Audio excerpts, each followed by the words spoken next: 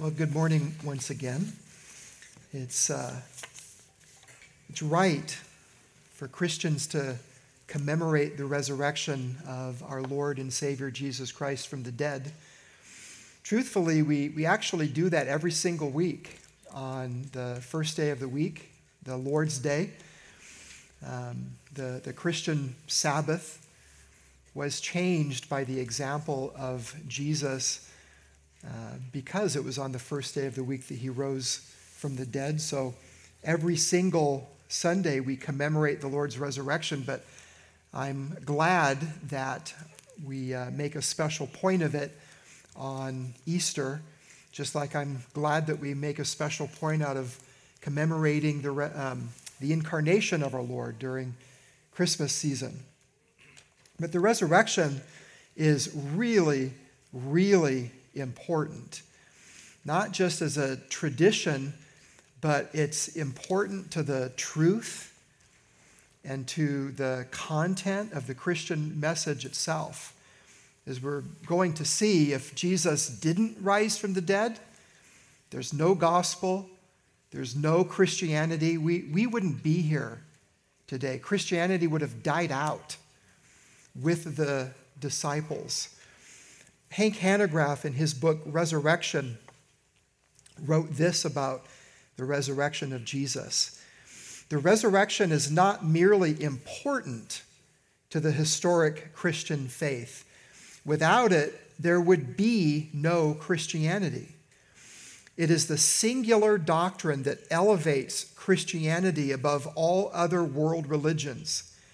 Through the resurrection, Christ demonstrated that he does not stand in a line of peers with Abraham, Buddha, or Confucius. He is utterly unique. He has the power not only to lay down his life, but to take it up again. That's the importance of Christ's resurrection. So we're going to look at a number of passages this morning and think about 5 things that we all should know about Christ's resurrection. So 5 things you should know about Christ's resurrection. And the first one is that it really happened. It's a fact, a historical fact. It's not some fable, myth, or legend intended merely to teach some moral lesson through some kind of matrix of exaggerations, hallucinations, or outright lies. No, the Bible is really clear that the same Jesus who had been publicly executed by crucifixion on that first Good Friday rose from the dead on the first day of the week. And a great representative passage to see this is in 1 Corinthians chapter 15. So go there or turn there or whatever the case may be for you. 1 Corinthians chapter 15, verses 3 through 8. Listen to what the Apostle Paul wrote. 1 Corinthians 15, starting in verse 3. For I delivered to you as of first importance. This is more important than anything else.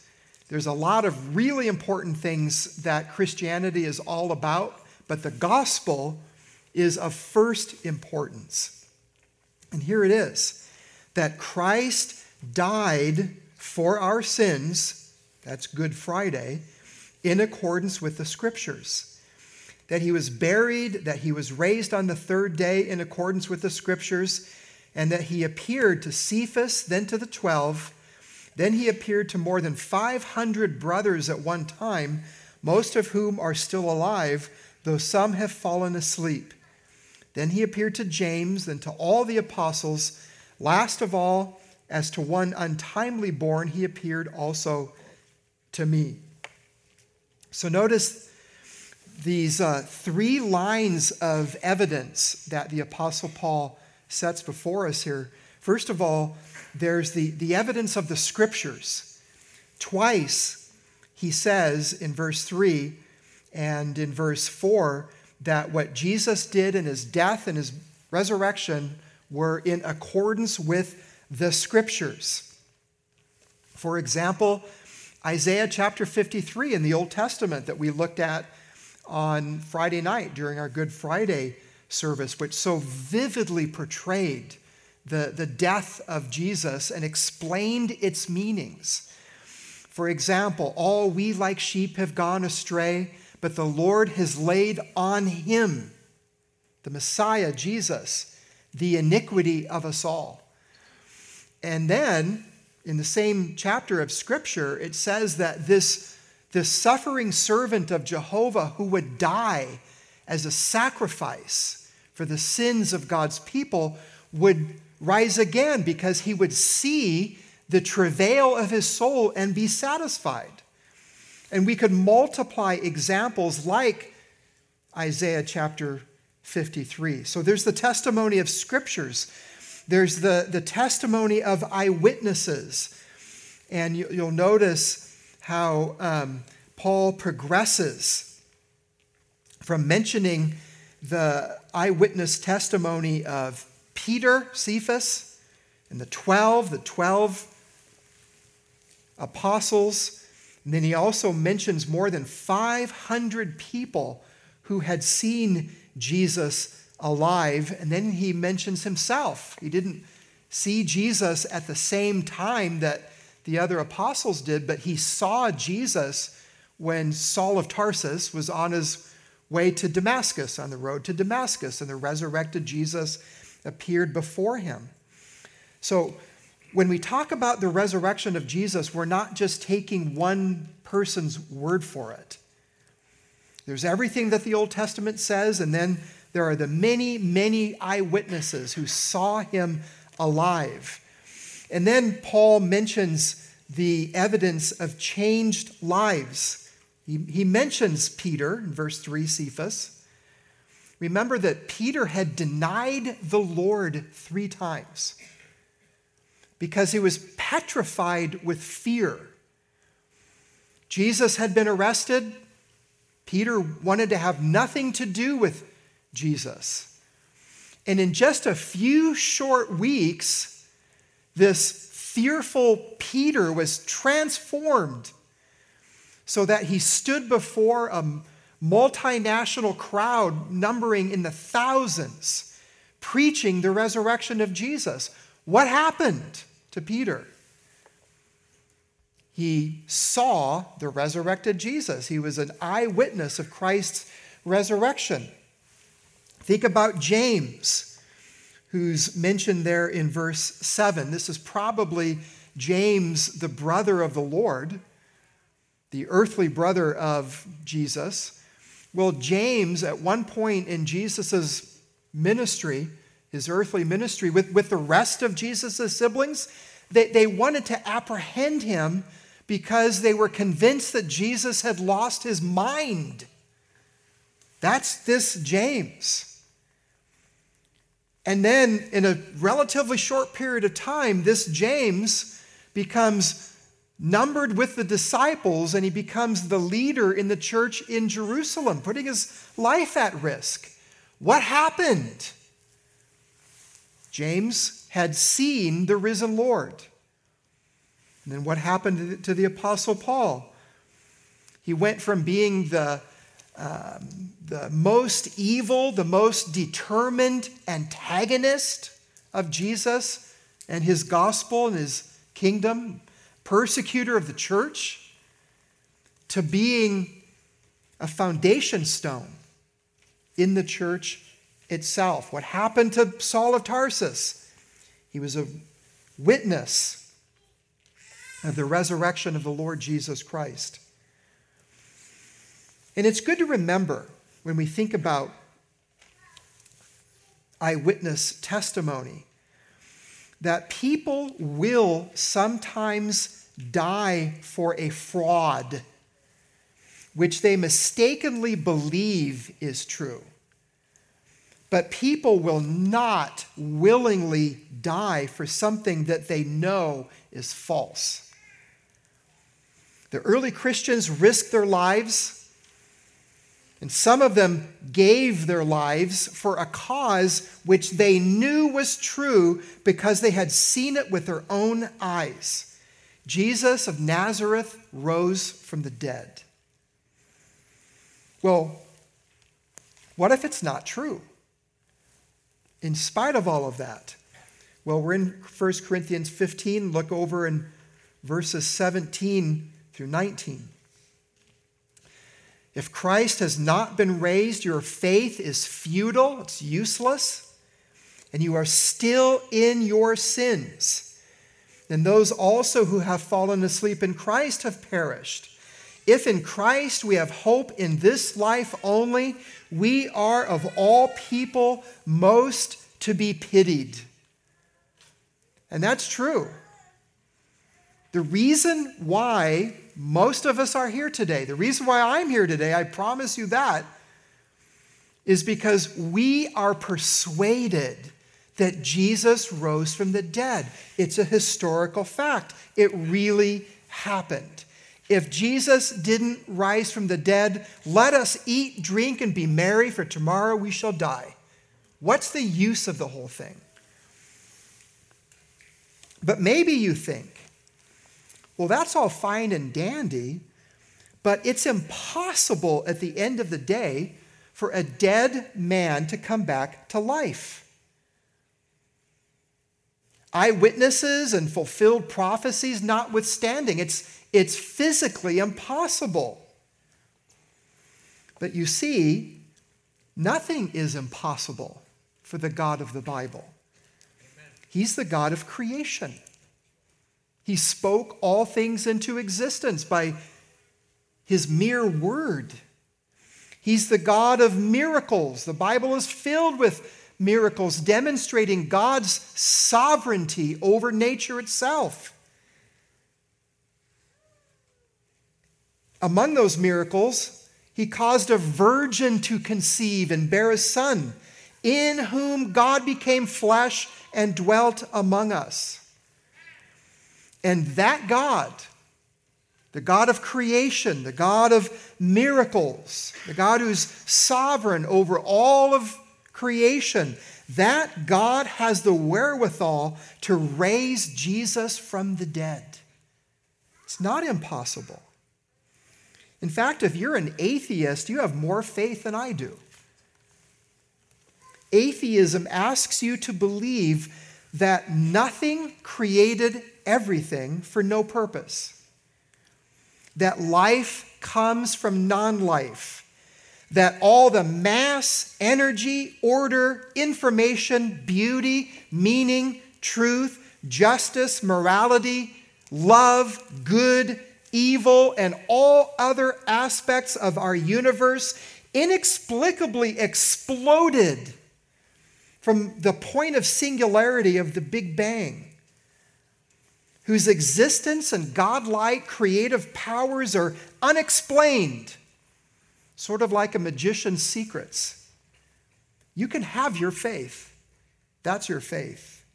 As for me, I'm content to believe that the God of Genesis 1:1, in the beginning, God created the heavens and the earth. The God of John 1:1, in the beginning was the Word, and the Word was with God, and the Word was God. I'm content to believe that that God did what he said he was going to do and raise Jesus from the dead. Amen. He is risen. Jesus is risen from the dead. It really happened. All right. Secondly, here's another thing that you should know about Christ's resurrection. It proves that Jesus is the Son of God. You're in 1 Corinthians. If you look back in the next book before it, Romans and chapter 1.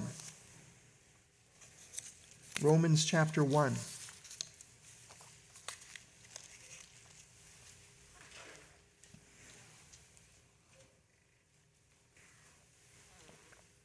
Listen to what the Apostle Paul writes here in verses 1 through 4. Paul, a servant of Christ Jesus, called to be an apostle, set apart for the gospel of God, which he promised beforehand through his prophets in the Holy Scriptures. That's a recurring theme. Jesus didn't spring onto the scene of history out of nowhere, but he came in fulfillment of the promise of the Old Testament Scriptures, which he promised beforehand through his prophets in the Holy Scriptures concerning his Son, who was descended from David according to the flesh.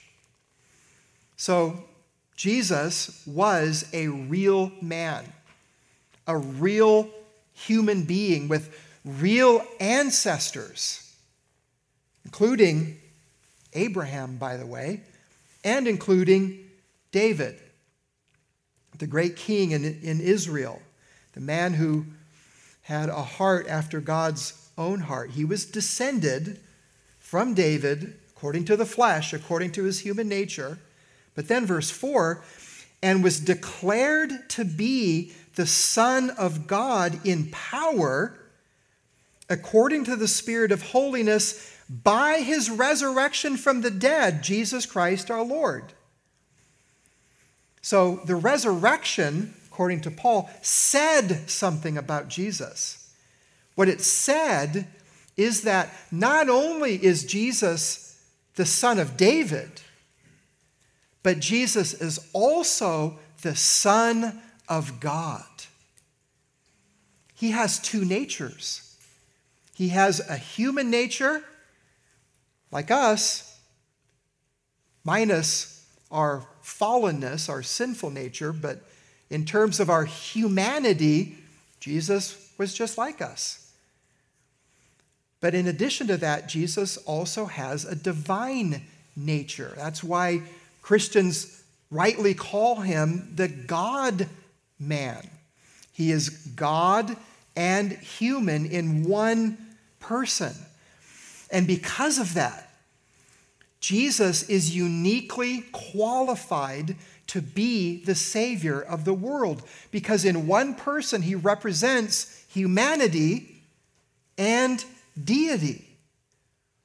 In his humanity, Jesus was able to die like we all die. And in his death, he was able to suffer for human sin. But as God, his death has infinite value, so that he died for the whole world, the Bible tells us. All kinds of people, all nations, every tribe, nation, kindred, and tongue. Infinite value. And the righteousness which believers receive as a gift of faith is the very righteousness of God. And power. Notice in verse 4 again, he was declared to be the Son of God in power. Means that when Jesus had claimed that all authority in heaven and on earth has been given to me, he wasn't exaggerating. He has the power to save his people from their sins. He has the power to command his people as the King of Kings and Lord of Lords. He has the power to be worshiped like Thomas did when he bowed before Jesus, as we read, and said, "My Lord and my God." Because Jesus was raised from the dead.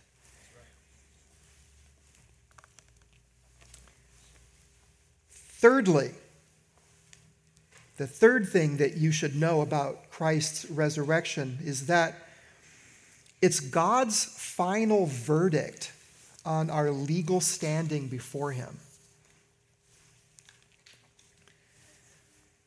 We're in Romans. Flip over to Romans chapter 4.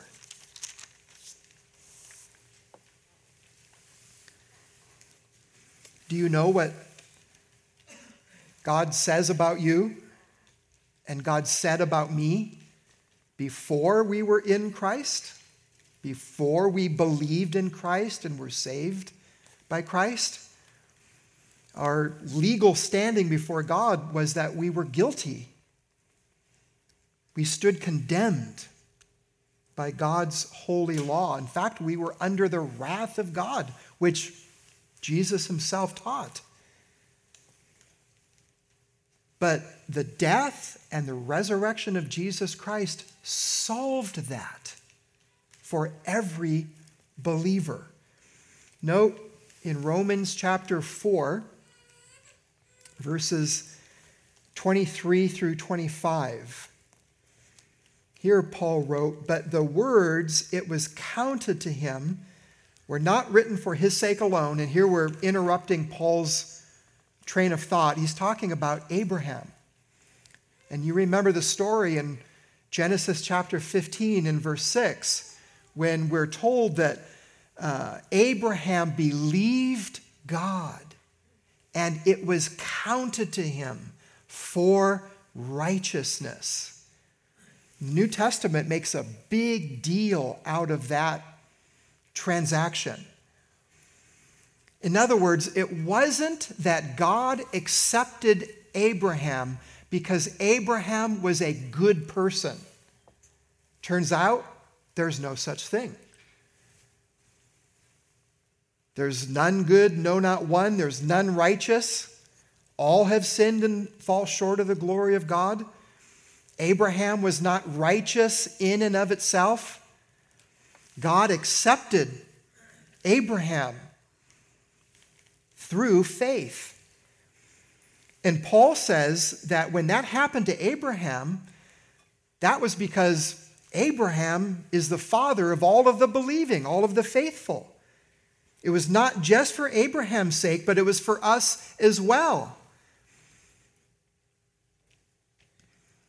So in verse 24, it will be counted to us who believe in him who raised from the dead Jesus our Lord. Well, so what? Are we just supposed to believe in the resurrection because it's an incredible event? It's a powerful thing? No, it's because of what the resurrection is a part of in terms of God's plan of salvation, what God did to redeem his people. And Paul relates that in verse 25. Jesus was delivered up for our trespasses. He died for our sins in accordance with the scriptures, as we saw in 1 Corinthians 15. He himself bore our sins in his body on the tree. The Apostle Peter wrote, 1 Peter 2:24. But Jesus didn't stay dead. He was delivered up for our trespasses and raised for our justification. And that word justification is a very important word. It refers to our legal standing before God. And what it means is that whoever has faith in Jesus, in his death and in his resurrection, God counts as righteous. Not because we actually are righteous, because we know that we're not. Our consciences convict us of the fact that we're sinners and not righteous. But God counts us as righteous because of what Jesus did in our place and dying for our sins and then being raised again from the dead. And it implies that when Jesus cried out from the cross, "It is finished," that the testimony from heaven was also, "It is finished." When Jesus died on the cross, there was no more debt to pay. There was no more guilt, no more penalty that my sins or your sins needed in order to be atoned for. Jesus did it all.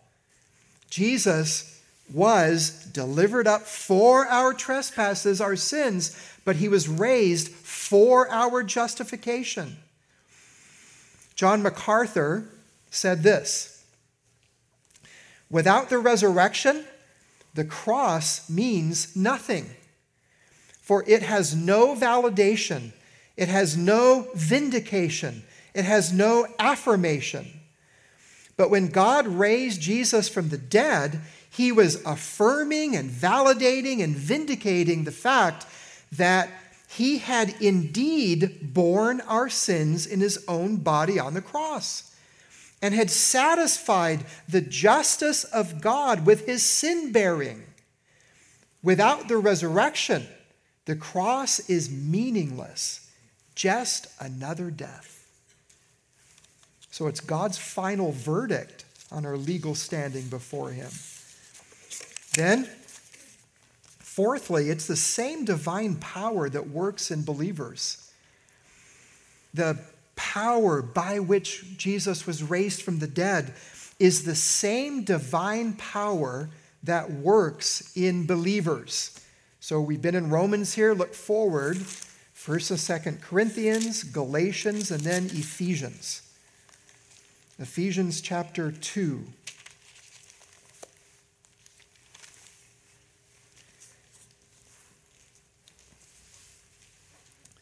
We'll start reading in verse 1 of Ephesians chapter 2.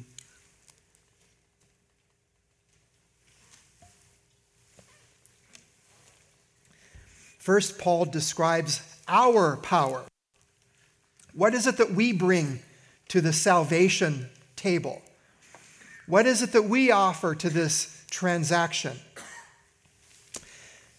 And you were dead in the trespasses and sins in which you once walked, following the course of this world, following the prince of the power of the air, the spirit that is now at work in the sons of disobedience, among whom we all once lived in the passions of our flesh, carrying out the desires of the body and the mind, and were by nature children of wrath, like the rest of mankind.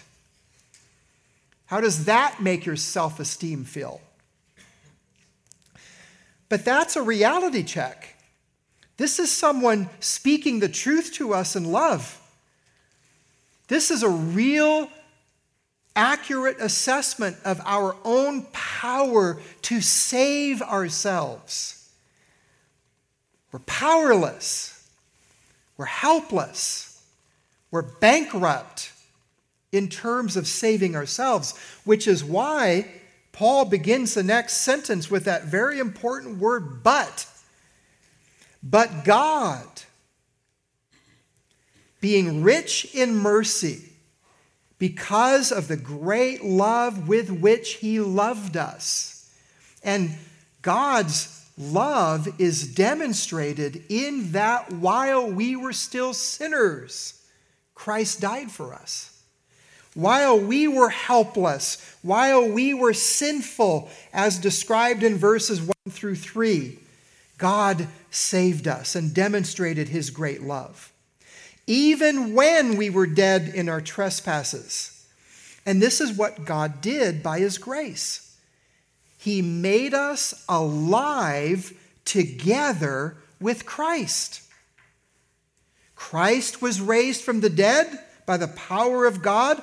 Well, God made us alive together with him.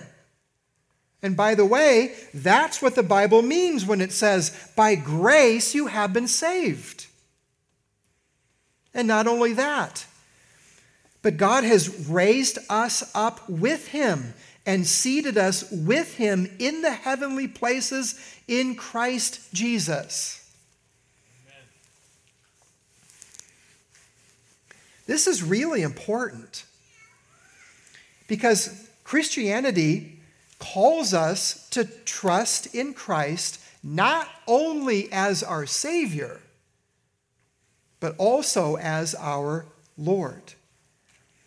We come to Jesus for the forgiveness of our sins, but we also follow Christ as the Lord of our lives. But this isn't something we do by our own power. It's by God's grace. By grace you have been saved. Do you feel yourself powerless to repent? God gives grace. Do you need help overcoming your sin? A filthy mouth, a rebellious spirit, an angry heart, sexual immorality of all kinds, stealing, lying, greed, a complaining spirit. God gives grace. How did the Apostle Paul go from being a hater of Christ and a persecutor of the church to a servant of Christ and a foundation stone in the church? Hear his own words.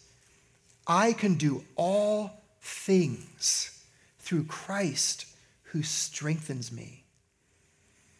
It's the same divine power that works in believers. Jesus has been raised from the dead by the power of God. And we've been raised to newness of life by that same power. And then finally, number 5, it guarantees our own resurrection. The resurrection of Jesus guarantees our own resurrection. Let's flip back to 1 Corinthians again. This time, well, we were in chapter 15. Let's go there again. 1 Corinthians chapter 15.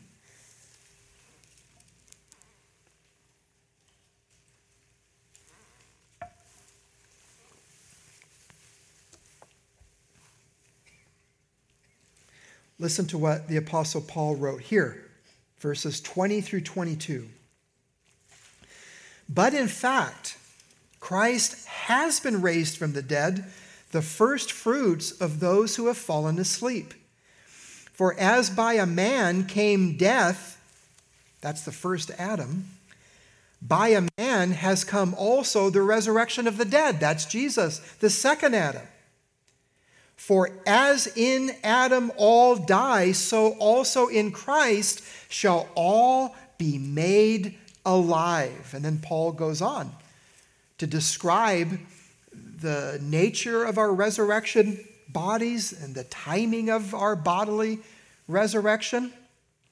But it's tied firmly to the resurrection of Jesus himself. In other words, because Jesus was raised from the dead, we as believers will also be raised from the dead. Paul put it this way in Philippians chapter 3.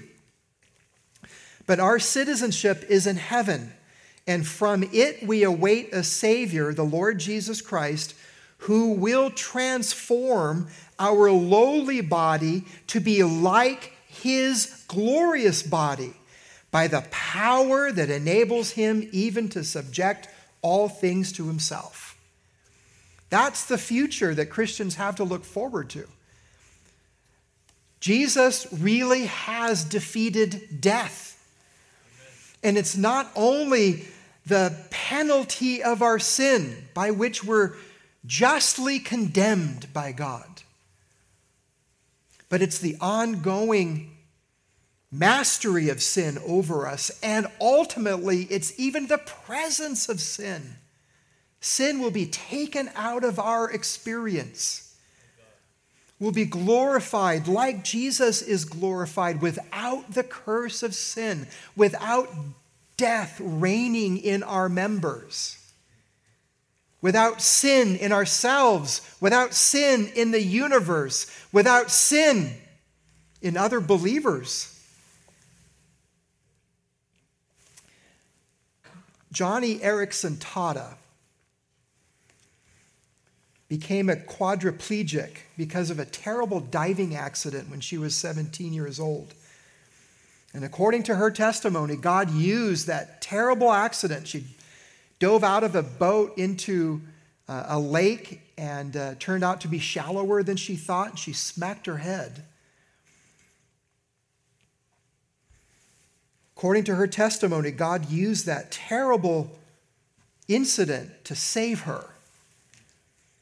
And since then, she's been used by God as a prolific author and speaker and disabled people's advocate, spreading the good news of the death and resurrection of Jesus Christ for 56 years. She's 73 now. And she wrote this concerning her resurrection and our resurrection as believers. I can still hardly believe it. I, with shriveled, bent fingers, atrophied muscles, gnarled knees, and no feeling from the shoulders down, will one day have a new body, light, bright, and clothed in righteousness, powerful and dazzling. Can you imagine the hope this gives someone spinal cord injured like me, or someone who is cerebral palsied, brain injured, or who has multiple sclerosis? Imagine the hope this gives someone who is manic depressive. No other religion, no other philosophy promises new bodies, hearts, and minds. Only in the gospel of Christ do hurting people find such incredible hope. Because Jesus has risen from the dead. Amen. Let's pray.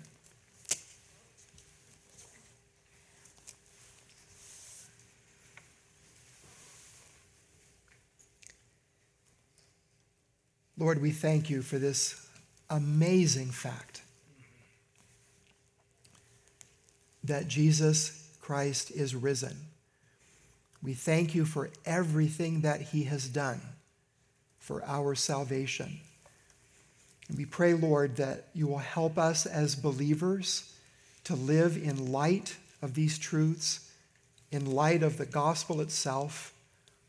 And Lord, we pray that today,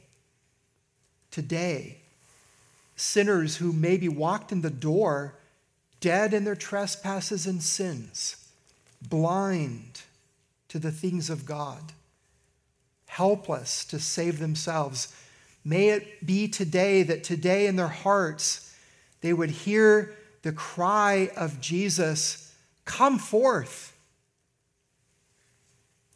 We pray, Lord, that you would make many alive, even in our midst today. Be glorified, Lord, in our response to your word. For we pray in Jesus' worthy name, amen.